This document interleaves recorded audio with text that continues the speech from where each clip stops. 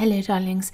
It is day 167 of Snippets of Encouragement, and I'm wondering if, like me, you sometimes find it difficult to be present now. You know, to be in this moment and nowhere else, both mentally, emotionally, physically, and spiritually, essentially with every ounce of your being. This past week, I went to the mountains near my home. We've had copious amounts of rain here for the last few weeks, and what came down here as rain came down there as snow. I stayed in a little hamlet that essentially has a few holiday houses and 2 eateries, and the rest was pure, unadulterated nature. I arrived in a snowstorm, and by the next morning, the snow was knee-deep in places. I was one of the first people out and about and loved the silence of nature and walking on the thick snow. There were a few rabbit tracks in the snow, not a bird in sight, and the trees were heavily laden with snow and the earth was still. As I walked, I listened to the silence around me and found myself falling into silence. My connection with nature was instant. I was pulled into the present moment and nothing else existed for me.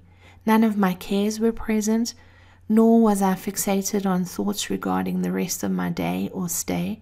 I was fully present with myself in nature. I realized that while it's not impossible to do, we can create presence in our lives if we practice, but it most definitely is a practice. I was also aware that when I returned home, I could feel anxiety begin to hum through my body. It wasn't that I was driving home in a blizzard and that visibility was poor. No, I allowed myself to fret about things that were not present with me in my car and not necessary for my survival or happiness in that moment. I stopped practicing being present in the moment. This morning I had a memory flash through my mind. When I first moved into my first apartment, I thought it was a good idea to buy a pinball machine and place it in the middle of my lounge. I don't know what I was thinking, but anyway. My flatmate and I had no other furniture in the lounge apart from a divan on the floor and a TV that also stood on the floor, and of course the pinball machine. I used to love coming home from work and playing a few frenetic games, trying my best not to flip the machine and cause the ball to go dead. That happens when a player gets a little too excited in their play and essentially you lose your ball. It's not great if you're trying to get a high score and improve your game. What happens is the machine becomes like a ghost town. The lights keep blinking, but all the score creating parts are still.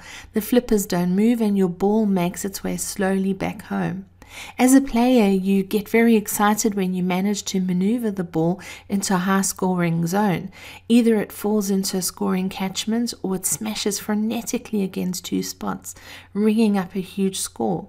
The ball is quite frantic in those moments, and as a player, you want to keep the momentum going, and if there are nearby flippers, you try maneuvering the ball into that spot repeatedly. That frantic smashing back and forth is sometimes what our minds do when we are not present with ourselves. Sometimes something has our attention and we're in it fully, back and forth, back and forth, back and forth. It can drive us quite insane if we don't break the pattern. This is great for a game of pinball, but it's hell for the game of life. To be present in the now requires a change in our perspective. We have to train our brains not to go running off like 2-year-olds demanding instant gratification. Nevertheless, when we do, we create more space for peace within ourselves. So if you can, give it a go and become more present now. You've been listening to Snippets of Encouragement with Angie Barnard.